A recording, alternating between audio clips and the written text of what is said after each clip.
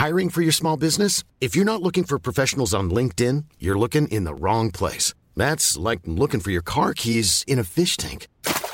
LinkedIn helps you hire professionals you can't find anywhere else, even those who aren't actively searching for a new job but might be open to the perfect role. In a given month, over 70% of LinkedIn users don't even visit other leading job sites. So start looking in the right place. With LinkedIn, you can hire professionals like a professional. Post your free job on linkedin.com/people today. Hey, it's Ryan Reynolds, and I'm here with Keith, co-star of my upcoming film, If, only in theaters May 17th. Do you want to tell people the big news?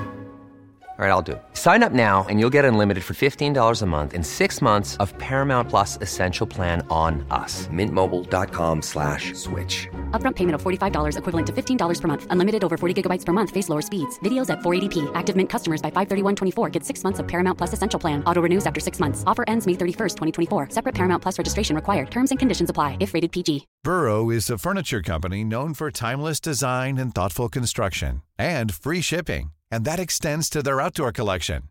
Their outdoor furniture is built to withstand the elements, featuring rust-proof stainless steel hardware, weather-ready teak, and quick-dry foam cushions. For Memorial Day, get 15% off your Burrow purchase at burrow.com/ACAST and up to 25% off outdoor. That's up to 25% off outdoor furniture at burrow.com/ACAST. I'm your radio show. I'm your radio show.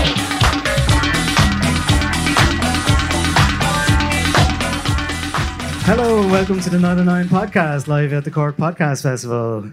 Hey, I'm Niall, and to my right here, we don't usually talk spatially, but you're all here, so is my co-host Andrea Cleary. Hello, how are you all?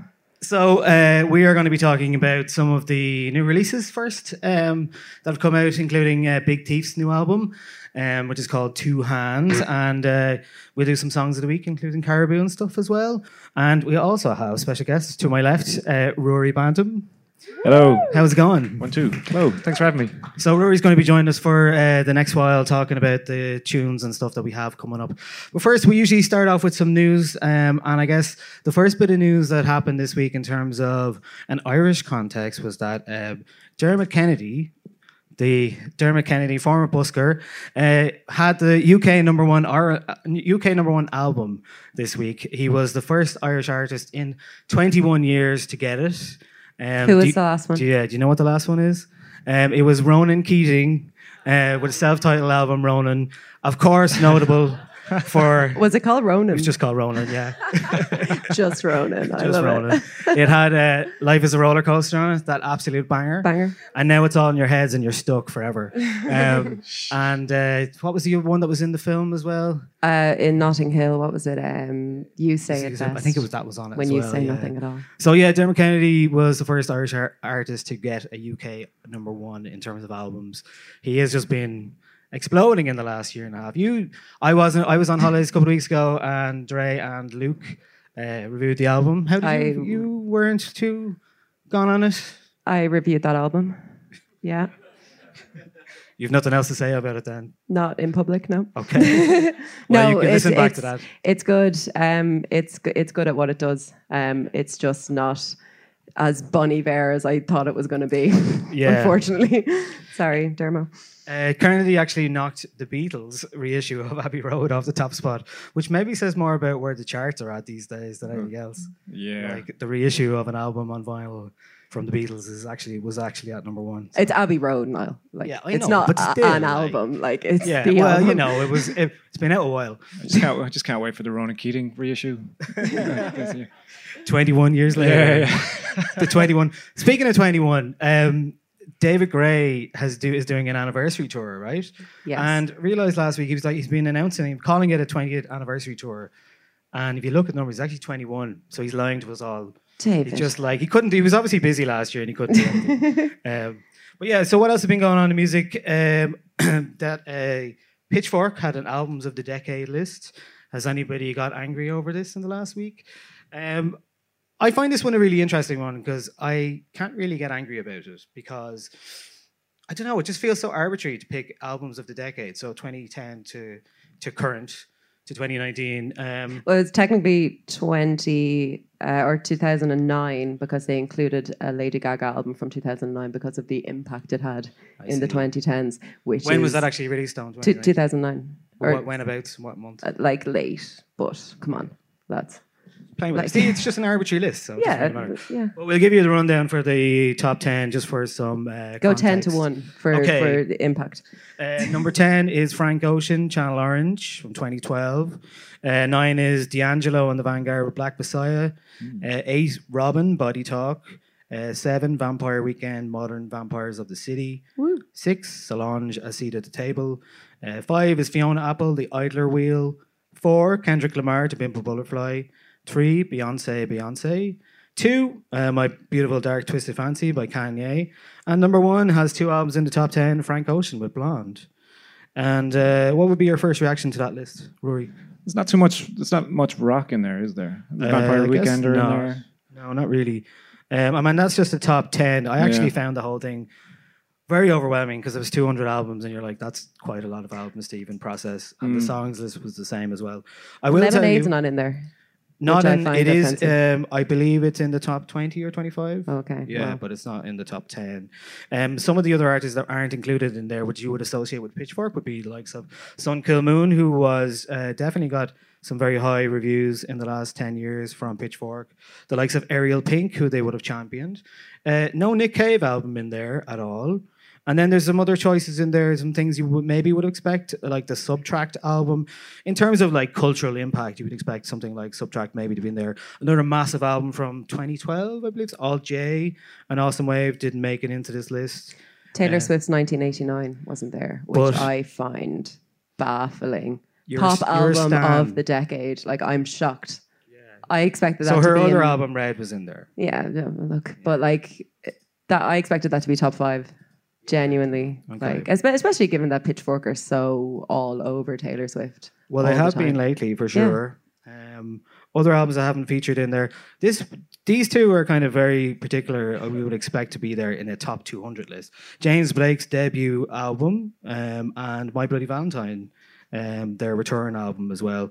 There are other albums in there like the Arcade Fire, The Suburbs is in there, but the Reflector is not. That makes complete sense. John Hopkins' Immunity is not in there. The that'd be my Nationals' High Violet is in there, and Trouble Will Find Me. High Violet is listed, but Trouble Will Find Me is not.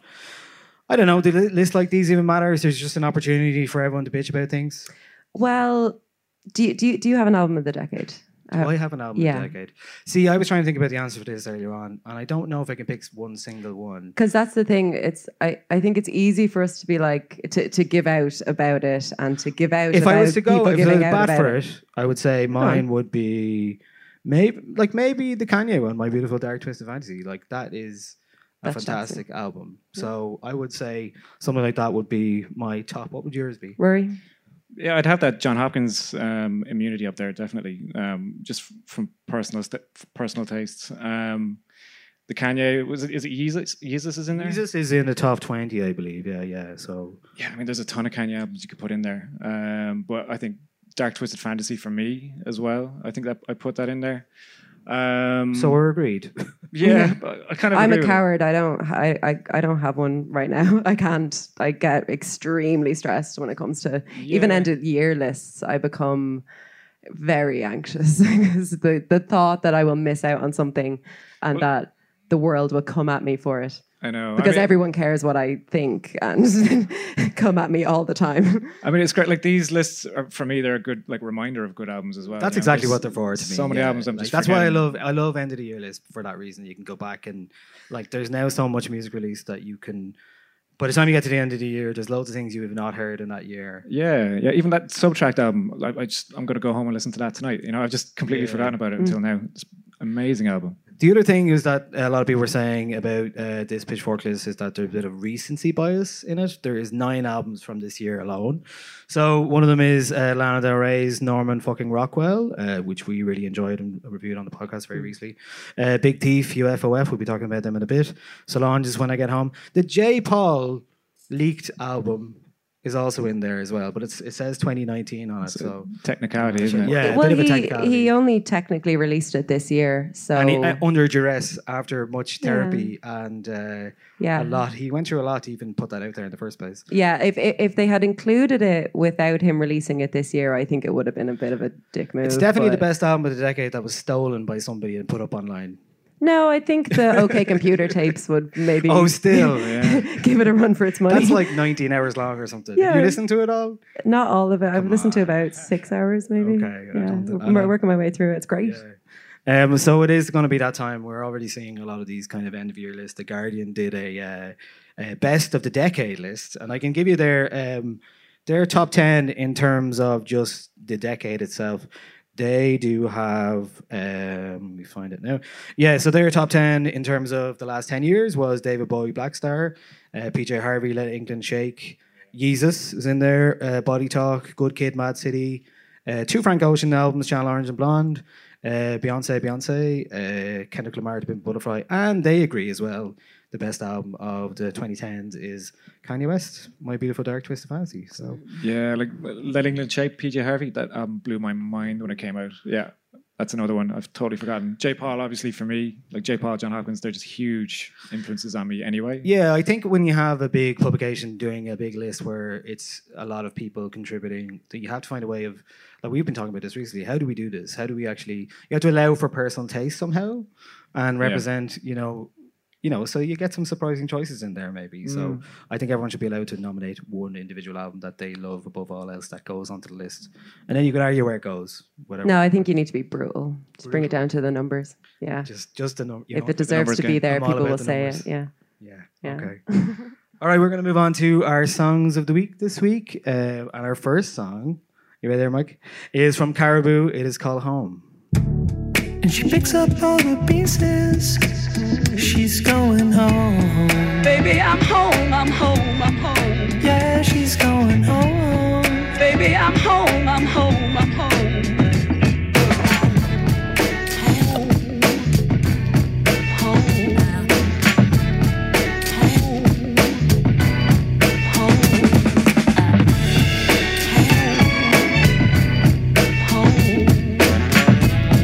Baby, I'm home, I'm home, I'm home.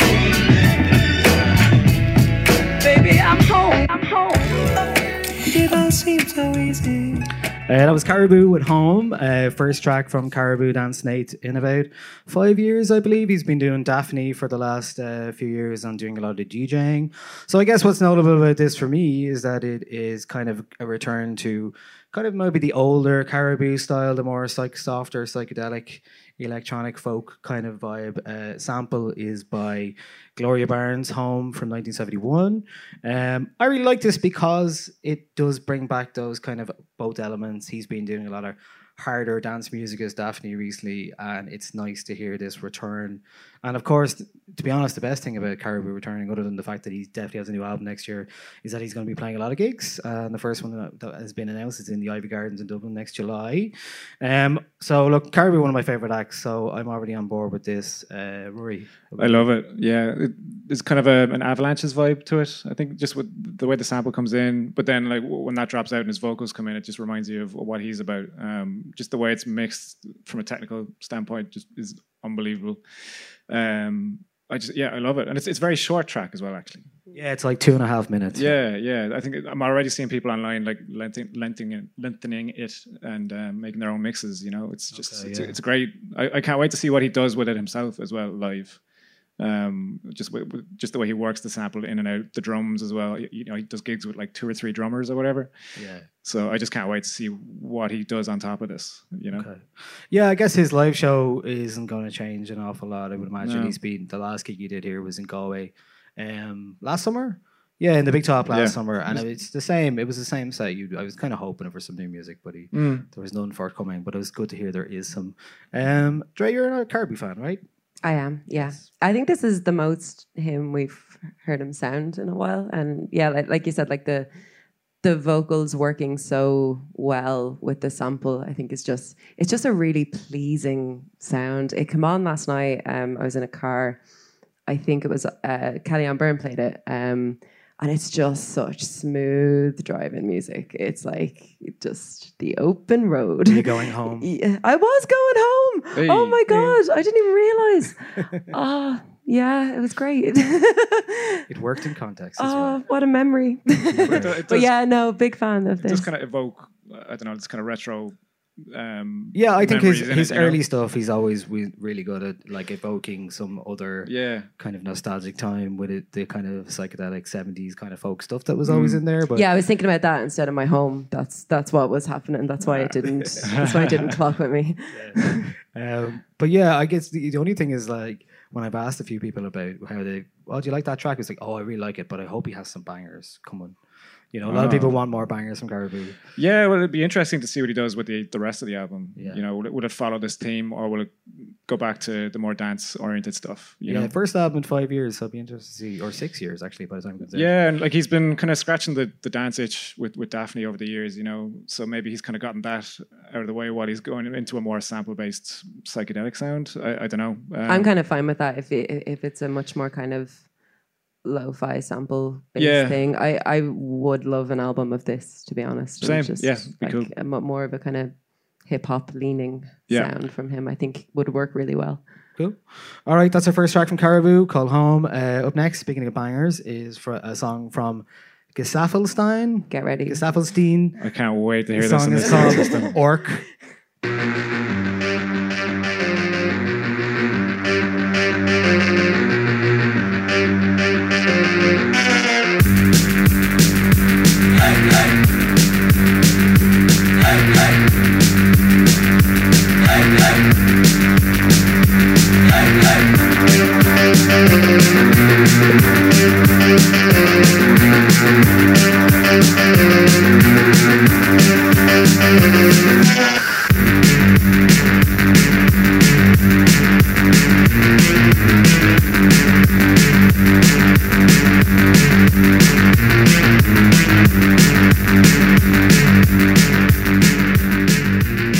That is Gesaffelstein. Is that how you say it? Gesaffelstein, Gesaffelstein. I can never get it right. Some good Sunday music there for you. Yeah, so that was your choice for this week. Tell me why you picked Explain that one. yourself. Yeah. You said it just got rid of your hangover. Or maybe give me another one. Yeah, I've loved this guy for years, but I hated his last album. He did an album it was like a collaborative album with Pharrell, The Weeknd, Haim. That sounds awful. Yeah. No, like that does sound awful. Prior to this, he made this very dark kind of French touch techno-esque kind of sound, which I just adore. Anyway, it really kind of scratched that Just East Genesis itch that I had when I was a kid, you know. So I've loved him up until that, and then he released that last album. I was quite disappointed, and out of nowhere, he released this EP. Was it last week? And Novo Sonic System 6-track. Yeah. EP. So it's very simple. It sounds like he's just gone back to the original mad sound that he had. But this opening track is it's like this punk rock techno drum bass track. Yeah, just version of what he does, and I just thought it was great crack. So I just sounds like the theme song to Beating Up Bad Guys in an 8-bit video. Something like that. Well, he's an interesting guy because like he shouldn't like his music that he make is pretty uncompromising, and he's been signed to a major label, Columbia Records, for the last while. And maybe some of that is to do with Kanye yet again, because he did co-produce 2 tracks on Yeezy. Black Skinhead. Black Skinhead, Send It Up. Yeah. And yeah, so maybe like the 2018 album you're talking about is Hyperion. Yeah. Yeah, it's pretty tame compared to any of this stuff. So I can only assume he did this for the cash. He did the album for the cash to keep the major This label off his album? back. No, the previous one. The previous okay. one, yeah. Right. He shares. He's on the same label as James Vincent McMorrow or something. It's some kind of wide range of artists on that label. But I would like to hear that duet. Yeah, That would be could very you interesting imagine? to me. But yeah, that just lost me. But this came out last week, and I've just been driving around Cork very fast to this lately. So I love it. Have you listened to the rest of the EP? Is it the same kind of buzz? Yeah, it just goes back to his just four to the floor. It's a lot slower. The rest of the tracks are, and they're a lot like his earlier stuff. Like the track called Viol that I love that he put out years ago. It kind of harks back to that sound again. So But he has been on a major label for a long time, like actually. So he's been doing really it's well. an unusual fit for something like this, you know, the music. Very unusual, yeah. Like maybe I don't know, they get loads of weird syncs for it or something. I don't know. I mean, with the last album, he got a lot of syncs, obviously, with the collaborators that he did and stuff. But it's to me like he's the guy I've always been keeping an eye on. Like the first track on Move, my album, I was just trying to rip him off, basically. So you heard it here first. Yeah. But so that just came out last week and it popped in my head. So I've just been rinsing it ever since. That is Geseffelstein with Orc. Up next is Dre's choice. A band called Black Marble. Song is called Private Show. Everybody lies to stay together. Still everybody tries to stay together. Meet me on the road. The only thing I know I've gotta take for us to go. 'Cause I'd rather not drive. 'Cause it's been 1,000 years since I last tried. And I'd rather not sleep. 'Cause I know that I'll have feelings in my dreams. Everybody's waiting on the weather. Okay, that was Black Marble. The song is called Private Show. Dre, you picked this one. Tell me more. So I picked this. This is the second Black Marble song that I have shoehorned into the podcast in the past month, I think. They have an album coming up, or he has an album coming up in on the 25th of this month that I'm really looking forward to. Yeah, it's on Sacred Bones, the label. His name is Chris Stewart. Yes. So it used to be a two-piece, and now it's just himself there. And it's that kind of... It's that music that's a very now thing where it's a sound that makes you nostalgic for a time that you never lived in or a place that you never lived. It's just this completely idealistic kind of notion. Chill wave? Yeah, well, no. It's not really chill wave. No, I think it's if I can be so awful as to say it's deeper than that. Maybe. I just think they do really, really beautiful things with their synths. They're not there for their own sake, and they're not there only to kind of spark nostalgia. They really get use out of them, and I think the lyrics in this song are really kind of striking. I'd recommend giving it a little genius alongside. I just really, really, really like their sound. Only discovered them this year. They have 2 albums before this, both of which are fantastic. So I'm really buzzed about finding a new band that I love. It's great. Have you heard of Black Marble before? Yeah, well, I'm liking this. It's a very warm sound. It's funny. It's got the same rhythm to the last song actually, but it's obviously less. Make the mix. Less banging. But no, it sounds really nice. I really like it. It wouldn't be what I'd usually listen to, but it's just a nice, warm kind of retro sound to it. I love it. Yeah, it's very evocative Of I don't know, like come on, 80s stuff. You don't like it? That's fine. Yeah, it's fine. Well, it's fine. I'm not gonna get. I know you, Niall. Yeah. I know when you don't like something and you're being polite to me. It's fine. It's very pleasant. Okay. Is that sounds like an insult? Is it? It's not. It's fine. Okay. It's fine. It'd be a nice thing, like put on the background, and I don't know. We're doing the album in 2 weeks, just so you know. No, we're not. Well, don't hold me to that at a live podcast, so I can't back out. Yeah. Okay, that was Black Marble. The song was called Private Show. Our next track is from Kneecap. It's called Get Your Brits Out. UP harassing me, but now we're all on the yokes and it's starting to be a good night out. They forgot all about the time that I said something like Brits out. Arlene's throwing shapes, half a yoke nearly killed her. Jeffrey Donaldson's lost all his filters. Shaw ditch mate, take 2 sticks. He got me in a headlock and give me a kiss and I cracked. He Stalford's having the crack, showing everyone his old tattoo on his back. Arlene said relax or you'll get sacked. Or make Toga Buggy thinks it weird when you're whack. Brits out for the night and we landed in Thompson's. To Donaldson to double drop to see what happens. Sammy wasn't getting out back at the door. Now he's at the front in bad form. Scoiting the heat and your yokes the heat. And it's the melody defeat her. Creek, knee her. These are sweet, they're sweeties. I'm eating them like sweeties. Malamore, cooler bottles, August Malaminis. Get your bread tight, get your bread tight, get your bread tight. We're on a mad one. Get your bread tight, get your bread tight, get your bread tight. We're on a mad one. Right, that was Kneecap. Song was called Get Your Brits Out. Song came out on Thursday.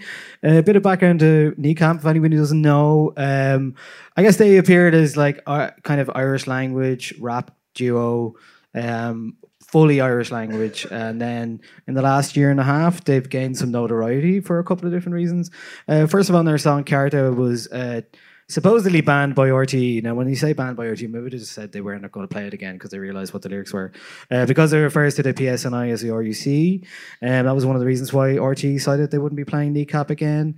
The band defended the song as satirical. They're from Belfast originally, saying we wanted a song to break stereotypes. We're not saying we agree with using RUC as a term for the PSNI, but it happens in Belfast. In Dublin earlier this year, they were ejected from their own gig in UCD when bouncers apparently took exception to their performance. In Belfast, Empire Music Hall earlier this year as well, the band were criticised for reacting to Kate Middleton and Prince William's appearance in the same building the night before, with shouts of "Get the Brits out," leading to the band being condemned by the DUP, which they're very happy about, which kind of led to this song, really. I guess in the last year, they've become real provocateurs in terms of there's the idea that people shout up the Ra as a kind of an edgy thing to say, or as a kind of a jokey thing to say. It's becoming like a meme almost, like people using up the Ra as a thing, right? One of the Rubber Bandits, they've had a tune. Yeah, so I was going to bring this up because this is basically the 2019 Ulster version of Double Dropping Yokes with Eamon De Valera. Because this song is basically them taking, it's kind of silly and smart. It's a song about the Get Your Brits Out is basically taking the DUP politicians out on a night out and getting them wrecked. So that's what that's all about. Name dropping on drugs. Arlene Foster and Jeffrey Donaldson as characters on a night out that they take out. So Get Your Brits Out is a reference to them, which are out on a night out. So that's it. It was produced by Arvine as well. I'm interested to see what you think about this because, you know, like we've talked a lot in this year about the likes of Versatile and how, you know, it's one thing aiming to be satirical, but it's another to be just failing at that and then attracting an audience who don't get the joke maybe and who are only attracted to you because you're saying certain things. So I'm interested in that idea, especially the same with Kneecap. They're kind of playing with that space of stuff you can say and the stuff that, you know, people are like, oh, go on, it's edgy. You can say that stuff. There does seem to be a bit more in what Kneecap are doing in terms of substance, and they're not fully playing characters because they do have the ability to talk back a bit about why they're doing something, whereas Versatile would not talk about their controversial lyrics in any way. Or they're just say, pretty much silent, aren't they? They don't say a thing. Well, yeah, I think the only thing they've really said recently is like, oh, you just can't take a joke kind of stuff. So, but... Great point. That always works really well when you're in an argument with people. It's it's a really good point. Now these guys seem to like. I think the problem with Versatile was that they sort of rap about things that they just don't know about. Like they're we talked about it on an episode, but you know they're largely middle class lads taking the piss out of poor people basically, and just, you know, saying some really racist stuff in their lyrics. And I think there's a big difference between being satirical and just being nasty, and Versatile are on the nasty side of that. These lads seem to be, you know, coming at satire from a place where they actually have some authority, or where they can actually not only make the jokes funny, but make the jokes from the right place, if that makes sense. Yeah, you know? I think it's kind of walking that line in a way that it makes sense when you read their lyrics. You're like, okay, they know what they're talking about, but they're obviously pushing it a bit. Yeah, like, well, they're pushing it a bit, but like the memification of Up the Ra and Brits Out, like it's been happening for a while. We just haven't had a banger about it yet. So I mean, it kind of was high time. Someone had to do it, and maybe it's these better guys. lads than Kneecap. It yeah, seems. Yeah. Well, I mean, it's a banger of a tune. You know, play it live. I can just see crowds going mental to this one. You know, I've been loosely following these guys up until recently, and like Arvine has put me onto them, and I know he did some fantastic production on this track. So I really just want to see them live. I haven't seen them live yet, you know? Yeah, that's the other thing. I guess the notoriety, means that they can sell tickets live and all that kind of stuff. It's where any band will make their money these days is live, So these things are just things you can put out in the world almost to just grab the headlines a bit more, and also, for your live fans, because they sold out the Academy recently. I think they played down Cypress Avenue recently here as well. Cypress Avenue, yeah. And that looked mental. They seem to be selling out everywhere here. Yeah, I mean, they're as a band, they're way more interesting to me than Versatile are anyway. I mean, they rap Oscar. I think the audience are getting the joke, though. I mean, it's hard to I don't know. say that about generalize about a group of people, but like, you think if they weren't rapping about these kind of edgy topics or using those kind of you can't say that kind of thing, would they be as interesting to people as they are now? I'd say not. I mean, you do this stuff, you try to get traction online, really, with this kind of thing, and it works for them. Even Versatile, they get bad publicity, but it's still publicity. So I think you can say that about most satire. That you can accuse somebody of being controversial for the sake of it, but satire done well is difficult.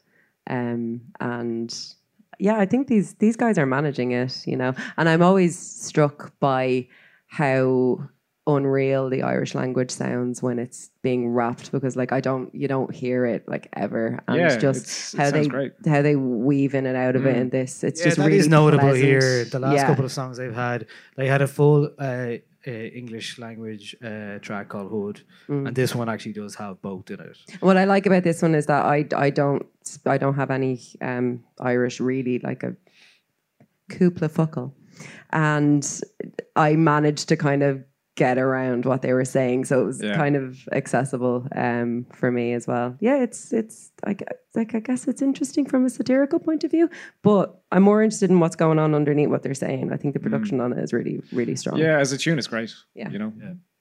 Yeah, definitely one of the live bangers they're going to put out, I'm sure.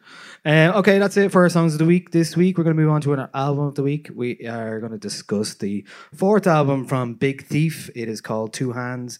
We're going to hear a bit of a track called Not here.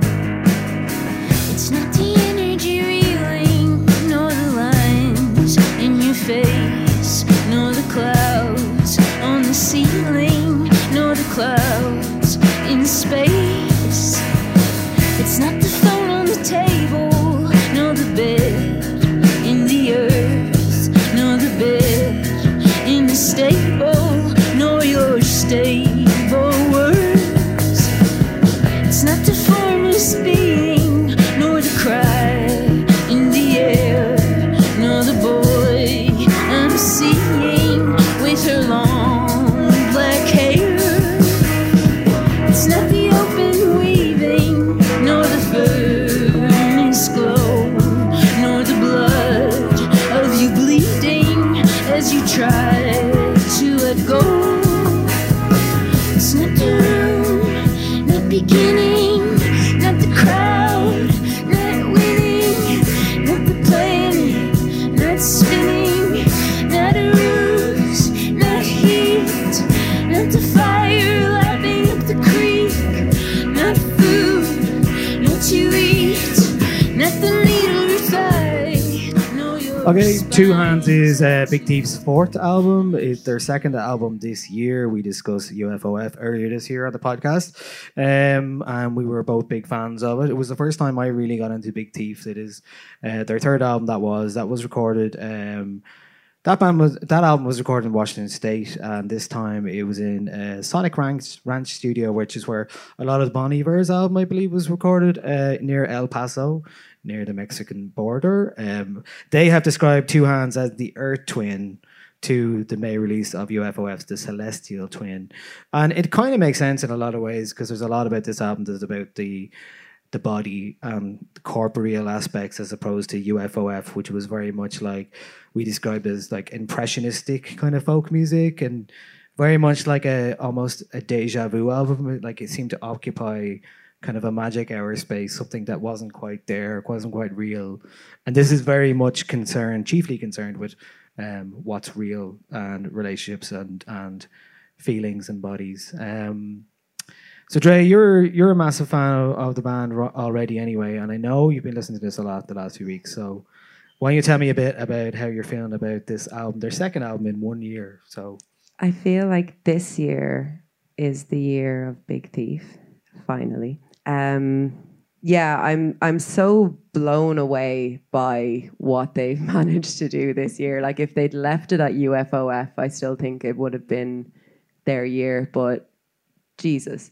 And then so they came along with this. It is that kind of opposition to UFOF is this really kind of, if you haven't heard it, it's really kind of lush and lots of like layered vocals, very otherworldly sounding, and the themes on it reflect that. It's very concerned with space and the other, and traveling through time and space and that kind of thing. Whereas this, as is reflected in the recording studios that they chose, this is very much centered, 2 feet planted on the earth. And even in terms of how they recorded it, they sort of got into the space, got as close together as they could, and they recorded most of these songs, or all of these songs, in one take, and 2 of them have like no overdubs in the vocals. It's just Adrian Lenker's vocals, which are so kind of powerful and visceral and just sounding really, really earthly and human. It's a phenomenal achievement to release 2 albums in a year either way, but to release these 2 albums in particular, I think they've just done. It's in the space of 6 months or something, isn't it? Yeah, May was when UFOF came out. They started recording this like 4 or 5 days after they finished released the other. Finished recording the other, and they sent that off in the post, where albums go to the record label, and then they went to physical copy to Spotify's headquarters. Yeah. Here, look after this for us. Yeah, exactly. We'll send the other half later. And then they got back in the studio. We saw them. Figure Street, yeah. Figure Street, yeah, and they just played after the album came out, probably June or maybe late May. Yeah, something like that. And they played. Adrian Lenker was like, "Yeah, this is a new song we've been working on now." And we're like, "How? The album came out like a week ago." What? And I think it was not. Yeah, because I remember that song really stood out to me that night. And then I heard it when they first released it. They didn't play UFOF, which I'm still furious about. Still mad about it. You had to get over it. Yeah, album of the year, or song of the year, but whatever. Yeah, you were very angry about that. It was like, they didn't play my song. No. Yeah, but I remember them playing this song on the night. It was like particularly standout. It was one of those songs that like you feel like you should have heard it before, and it's kind of like an old friend. You're like, oh, I'm very familiar with this song. I've heard it once. It's a really interesting point. Yeah, like I've only been getting into these guys over the last 2 weeks. Like, I've been diving into UFOF, and then they released this fucking album. So I'm like overloaded with Big Thief at the moment. And I love them. I've been going down this YouTube rabbit hole lately, like in terms of like how grounded this album compared to the last one. I can kind of see it in how they play live. I actually came across them playing this on the Colbert Show, and I could see just how the band communicate. They're all just constantly looking at each other and stuff. Yeah, and you could tell that's how they recorded the last album, just in a room, eye to eye, just trying to get things right. But you can also hear how loose it is, like how some tracks on this album just kind of I wouldn't say peter out, but they just end naturally. It's like you're just in the room with the band, whereas with UFOF there's a bit of more of an ethereal vibe to it. But there's moments here as well where you can hear Adrian say like, "Take it away, Ed." She's kind of giving instruction to the band, and you can nearly hear them move closer and away to the mic. It's really like you're there. It's absolutely stunning. Like Didn't they say recently in an interview that either Adrian and the drummer or the guitarist, we used to go for runs every morning together, so they were actually totally in sync with each other. That was kind of the idea. Oh no, I didn't hear that. So they would be in step with each other, both mentally and physically, and then in the studio as well. So yeah, they're mad like that. Like they're great. Yeah, I have to say, we're largely, because we don't talk about the album before we do it on the podcast, and we're largely positive, I assume. Oh yeah, I would say this is a lovely companion piece to UFOF. It is more grounded, as you say, more earthly, more intimate, less concerned with the big picture, and less textured, but it's kind of visceral in that way. There was a lot of lyrics that stood out to me as well. Just there's one in Wolf that just says, just when she holds me in her jaw, all my blood dripping, will I be free to cease gripping? There's a lot of those kind of like lyrically very interesting as well, and like for me, it often takes a few listens to get into the weeds of lyrics and how they make me feel about things. But I'm feeling it's very much driven by lyrics as well. A lot of this album, Not is one of the songs of the year. I mean, they already released for me. You said UFOF is one of the songs of the year. I said UFOF. Cattails from UFOF is one of my songs of the year. Yeah. So they've already released two of my favorite songs this year. So I think they're doing pretty well. This album alone has two of my songs of the year on Forgotten Eyes and Shoulders. I think are both absolutely stunning. And yeah, I think you're right. With this album, it's so much easier to kind of get into the lyrics in it, because UFOF is so, lofty and out there. Yeah, it's like a Joanna Newsom thing where you have to kind of really sit down and think about what's going on and work out what she's saying. But Lenker has really kind of stripped down her metaphors, and there's moments in it where some lines are only 2 or 3 words, and she's just manages to get all of this. But the lyrics are very much concerned with like the earth and Mother Earth and who we are as people, and it's a whole ashes to ashes, dust to dust thing. There's a line on it that I'm just like, oh my God. It's forgotten plants in the fossils of earth, and they're long past, but they are no less the dirt of the common soil keeping us dry and warm. What? Like, unbelievable. Like, you just popping that in a song. It's like, it's absolutely stunning. And she's always been really, really, really poetic, but I really think that not only have they come so far as musicians that work together very well, like particularly their drummer, I think is the drummer's amazing, yeah, better than ever, but her as a lyricist and as a poet, like you can take these songs and just read them as poetry, and it's just so stunning. Like I suppose on the last album the drums kind of come to the fore a bit, whereas in this one it's a bit more laid back, but it still has a nice groove to it, I'm getting a lot, like when I listened to them first, it's funny, I got some like Elliott Smith vibes to them, and like she looks a bit like Elliott Smith. I only noticed it the other day. She could be his sister. Like really early REM, there's kind of a early grungy folk sound to them, which it's familiar to me, but to music that I used to listen to a long time ago. So this is kind of coming back, but in a whole new package. I'm just loving it. It feels like I'm listening to a double album by them now, because I've just gotten this new album. It's pretty much that, right? Yeah, it's pretty like much 2 sides of the same coin. Yeah, that's how it feels to me. Weeks apart. Yeah, it's so good. I haven't bought either of the LPs yet, because I'm just waiting, because they're obviously going to release it as a double LP. Well, I hope they do. Just tape them together or something. Yeah. But yeah, it's just meh. I've had many feelings. Your final about this verdict album. on compared to, how would you compare it to UFOF? I mean, in terms of your enjoyment, if nothing else.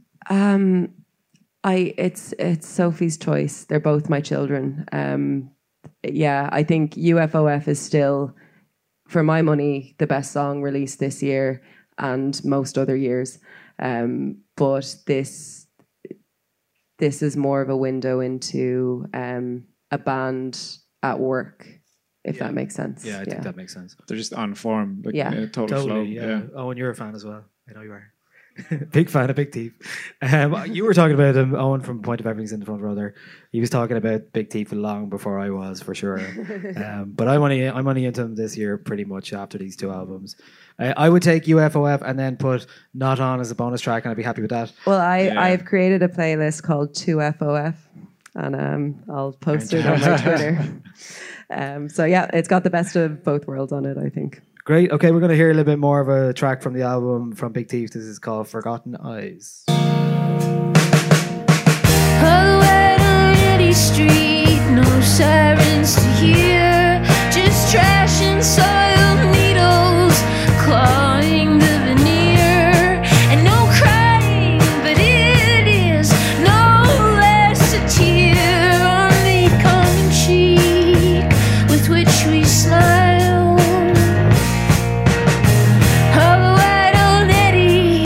They or is it I? Is it me?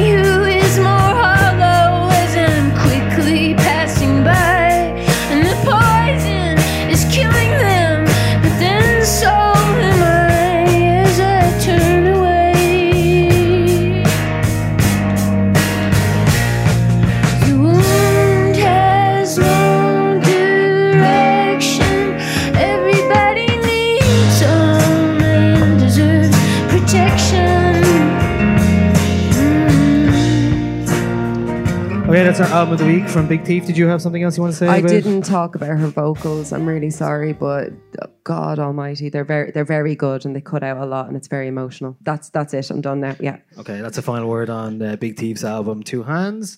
Usually towards the end of the episode, we're going to have a panel in a bit, but before Rory leaves us, we're going to ask him, what have you been up to lately in terms of music? You've been releasing some tunes and stuff.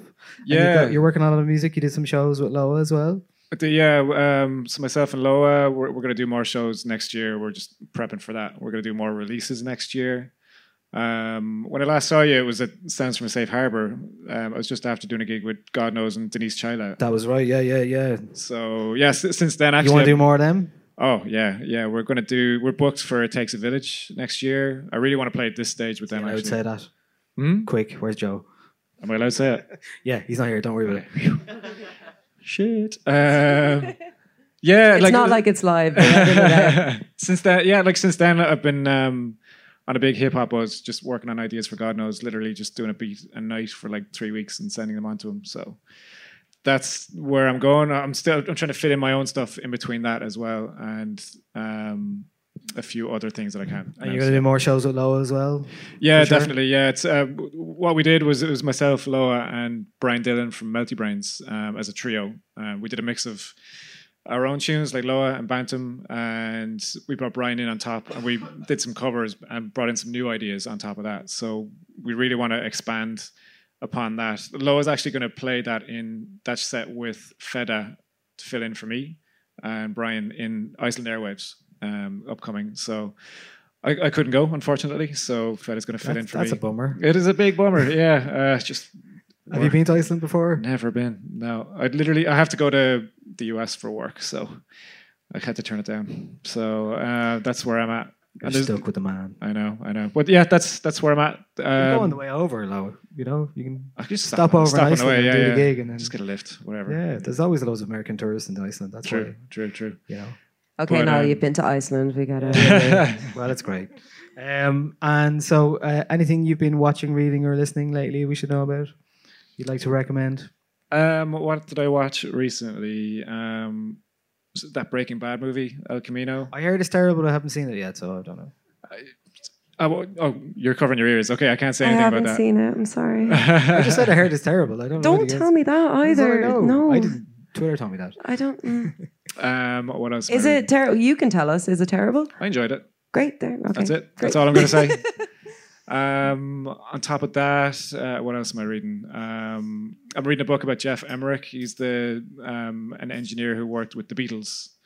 Really interesting book. It's just like basically when he was about 18 or 19, he got a job in Abbey Road Studios just as the Beatles were starting. So it's kind of a third-person perspective on the Beatles' rise, you know, from in the studio. So some amazing stories in there. A lot of really nerdy sound engineering anecdotes in there and stuff, but just some cool stories as well, just about the Beatles and how crazy a time it was for them. So really recommend that. What's that called?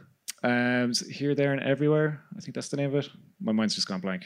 But Jeff Emmerich is the guy, and it's an amazing book. Great. Dre, what's been consuming you? I have been reading the new Philip Pullman book. It's the second book in the Book of Dust series, which is the prequel/sequel, he calls it an equal, to His Dark Materials series. And I'm also looking forward to the HBO show. So I'm very much in that world at the moment and enjoying that. What are the other ones listening? The new Tandem Felix album is unbelievable. Really, really great. I've been kind of enjoying just walking around listening to it. It's a nice walk around album. Yeah, we're going to finish the show later on with a track from the album. The album's called Rom-Com. The album's called Rom-Com, yeah. That's been great. And watching... Do you know what I watched? Is the James Acaster Netflix special that's in 4 parts. And I watched them all straight through. They're like 50 minutes each. And I just watched all of it. And it just does really interesting things within the stand-up comedy kind of medium that I haven't really seen done before. I don't want to give anything away, but if you haven't seen it, would absolutely recommend that. He's very charming and very funny. And I think everybody's loved James Acaster for like 2 or 3 years now, and I'm very new, but his Netflix series is excellent. Yeah, very good. Okay, I'm not familiar, to be honest. He's on all those panel shows and stuff, you know. Yeah, he's around. I've been watching Big Mouth season 3, which is very good. Also, a short film that Ruan Van Vliet, the drummer in Squarehead and an illustrator based in Dublin. He does a lot of artworks for us for Future Proof, the series that we do in Bellobar. And he put out a little short film during the week called The Snare, which is well worth a look. It's 3.5 minutes. It's a very short animation about a fake history about where a snare came from and the drummer, how the drummer joined the band. Okay. It's very interesting and it's really nice. Just something he did on the side, I think. Very much worth watching. I've been talking about, in this context of this part of the podcast, I've been talking about Succession for the last 6 weeks. But there is a music angle. Pusha T jumped on a remix of the Succession theme song this week. It was more like, that's cool, it happened. I don't want to hear it that much. But it did happen. I have heard from everybody that the a reminder Succession, to watch that show. It's great. Yeah, well, everybody has said that the Succession theme is a banger, and I don't listen to it until I watch the show because that's how weird I am about spoilers. I don't want the theme song spoiled for me. But yeah, apparently it's a banger, so I will watch it, I promise. Yeah, it is great. It is great. And then music-wise, I've been listening to, you mentioned Tana Felix, we're listening to that a fair bit. Also listening to a new album from Kid Philippa from Belfast. Really interesting album and very intense and a great new talent for sure to check out. Okay, I think that's it for that part of the show. We'll be First half done. Yeah, we'll be back in 2 minutes once we get our panel up. And in the meantime, thank you, Rory, for joining us. Thanks for having me.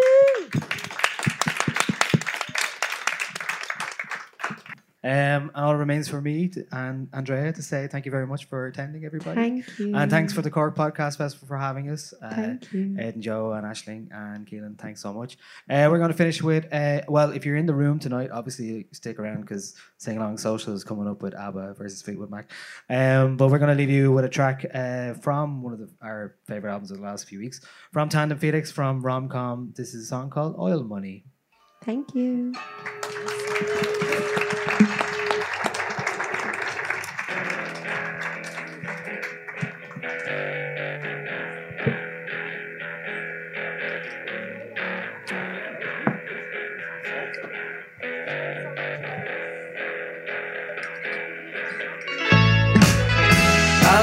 My mind needing oil money in my life. I didn't know my ups from downs, my rights from wrongs. I couldn't open my eyes, I couldn't bring myself to smile.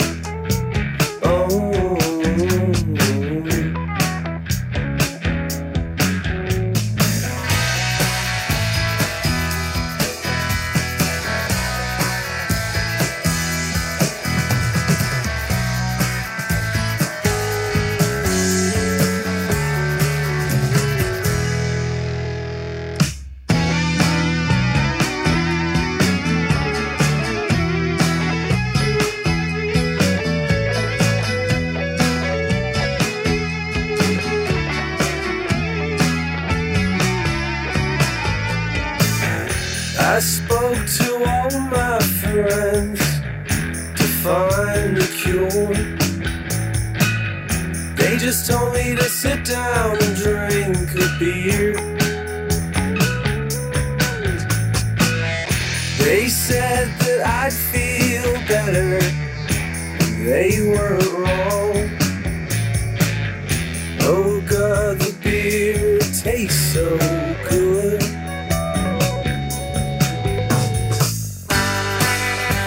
Beer tastes so good.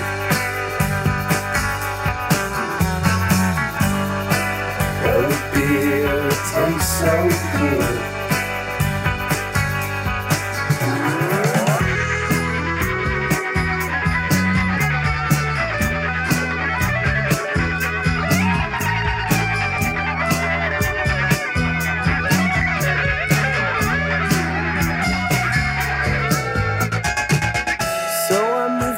Desert, and I started to dig.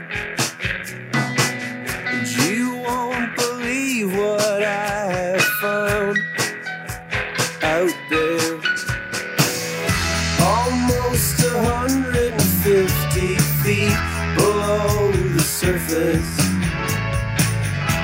I found the sweet, sweet cruel.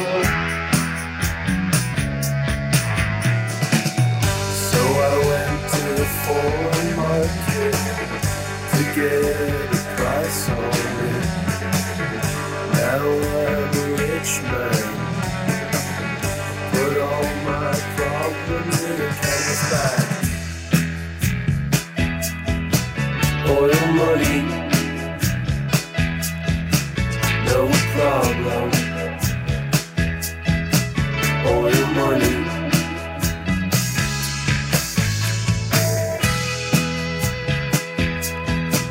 Oil money, no problem. Oil money. Woo!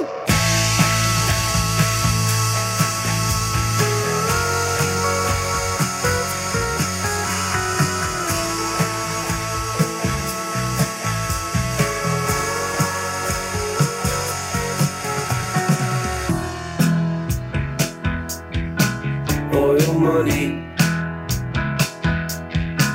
no problem. Oil money.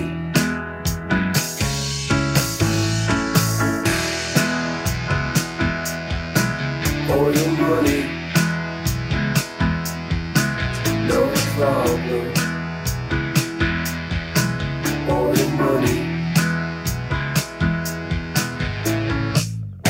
You won't believe what happened next.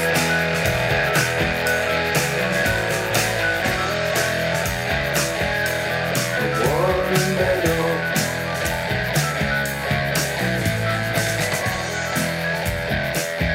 Never started to dance, even though I can't dance.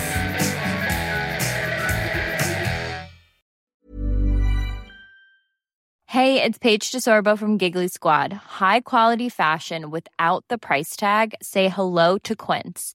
I'm snagging high-end essentials like cozy cashmere sweaters, sleek leather jackets, fine jewelry, and so much more. With Quince being 50 to 80% less than similar brands. And they partner with factories that prioritize safe, ethical, and responsible manufacturing. I love that. Luxury quality within reach. Go to quince.com/style to get free shipping and 365-day returns on your next order. Quince.com/style. Planning for your next trip? Elevate your travel style with Quince. Quince has all the jet-setting essentials you'll want for your next getaway, like European linen, premium luggage options, buttery soft Italian leather bags, and so much more. And is all priced at 50 to 80% less than similar brands. Plus, Quince only works with factories that use safe and ethical manufacturing practices. Pack your bags with high-quality essentials you'll be wearing for vacations to come with Quince. Go to quince.com/pack for free shipping and 365-day returns.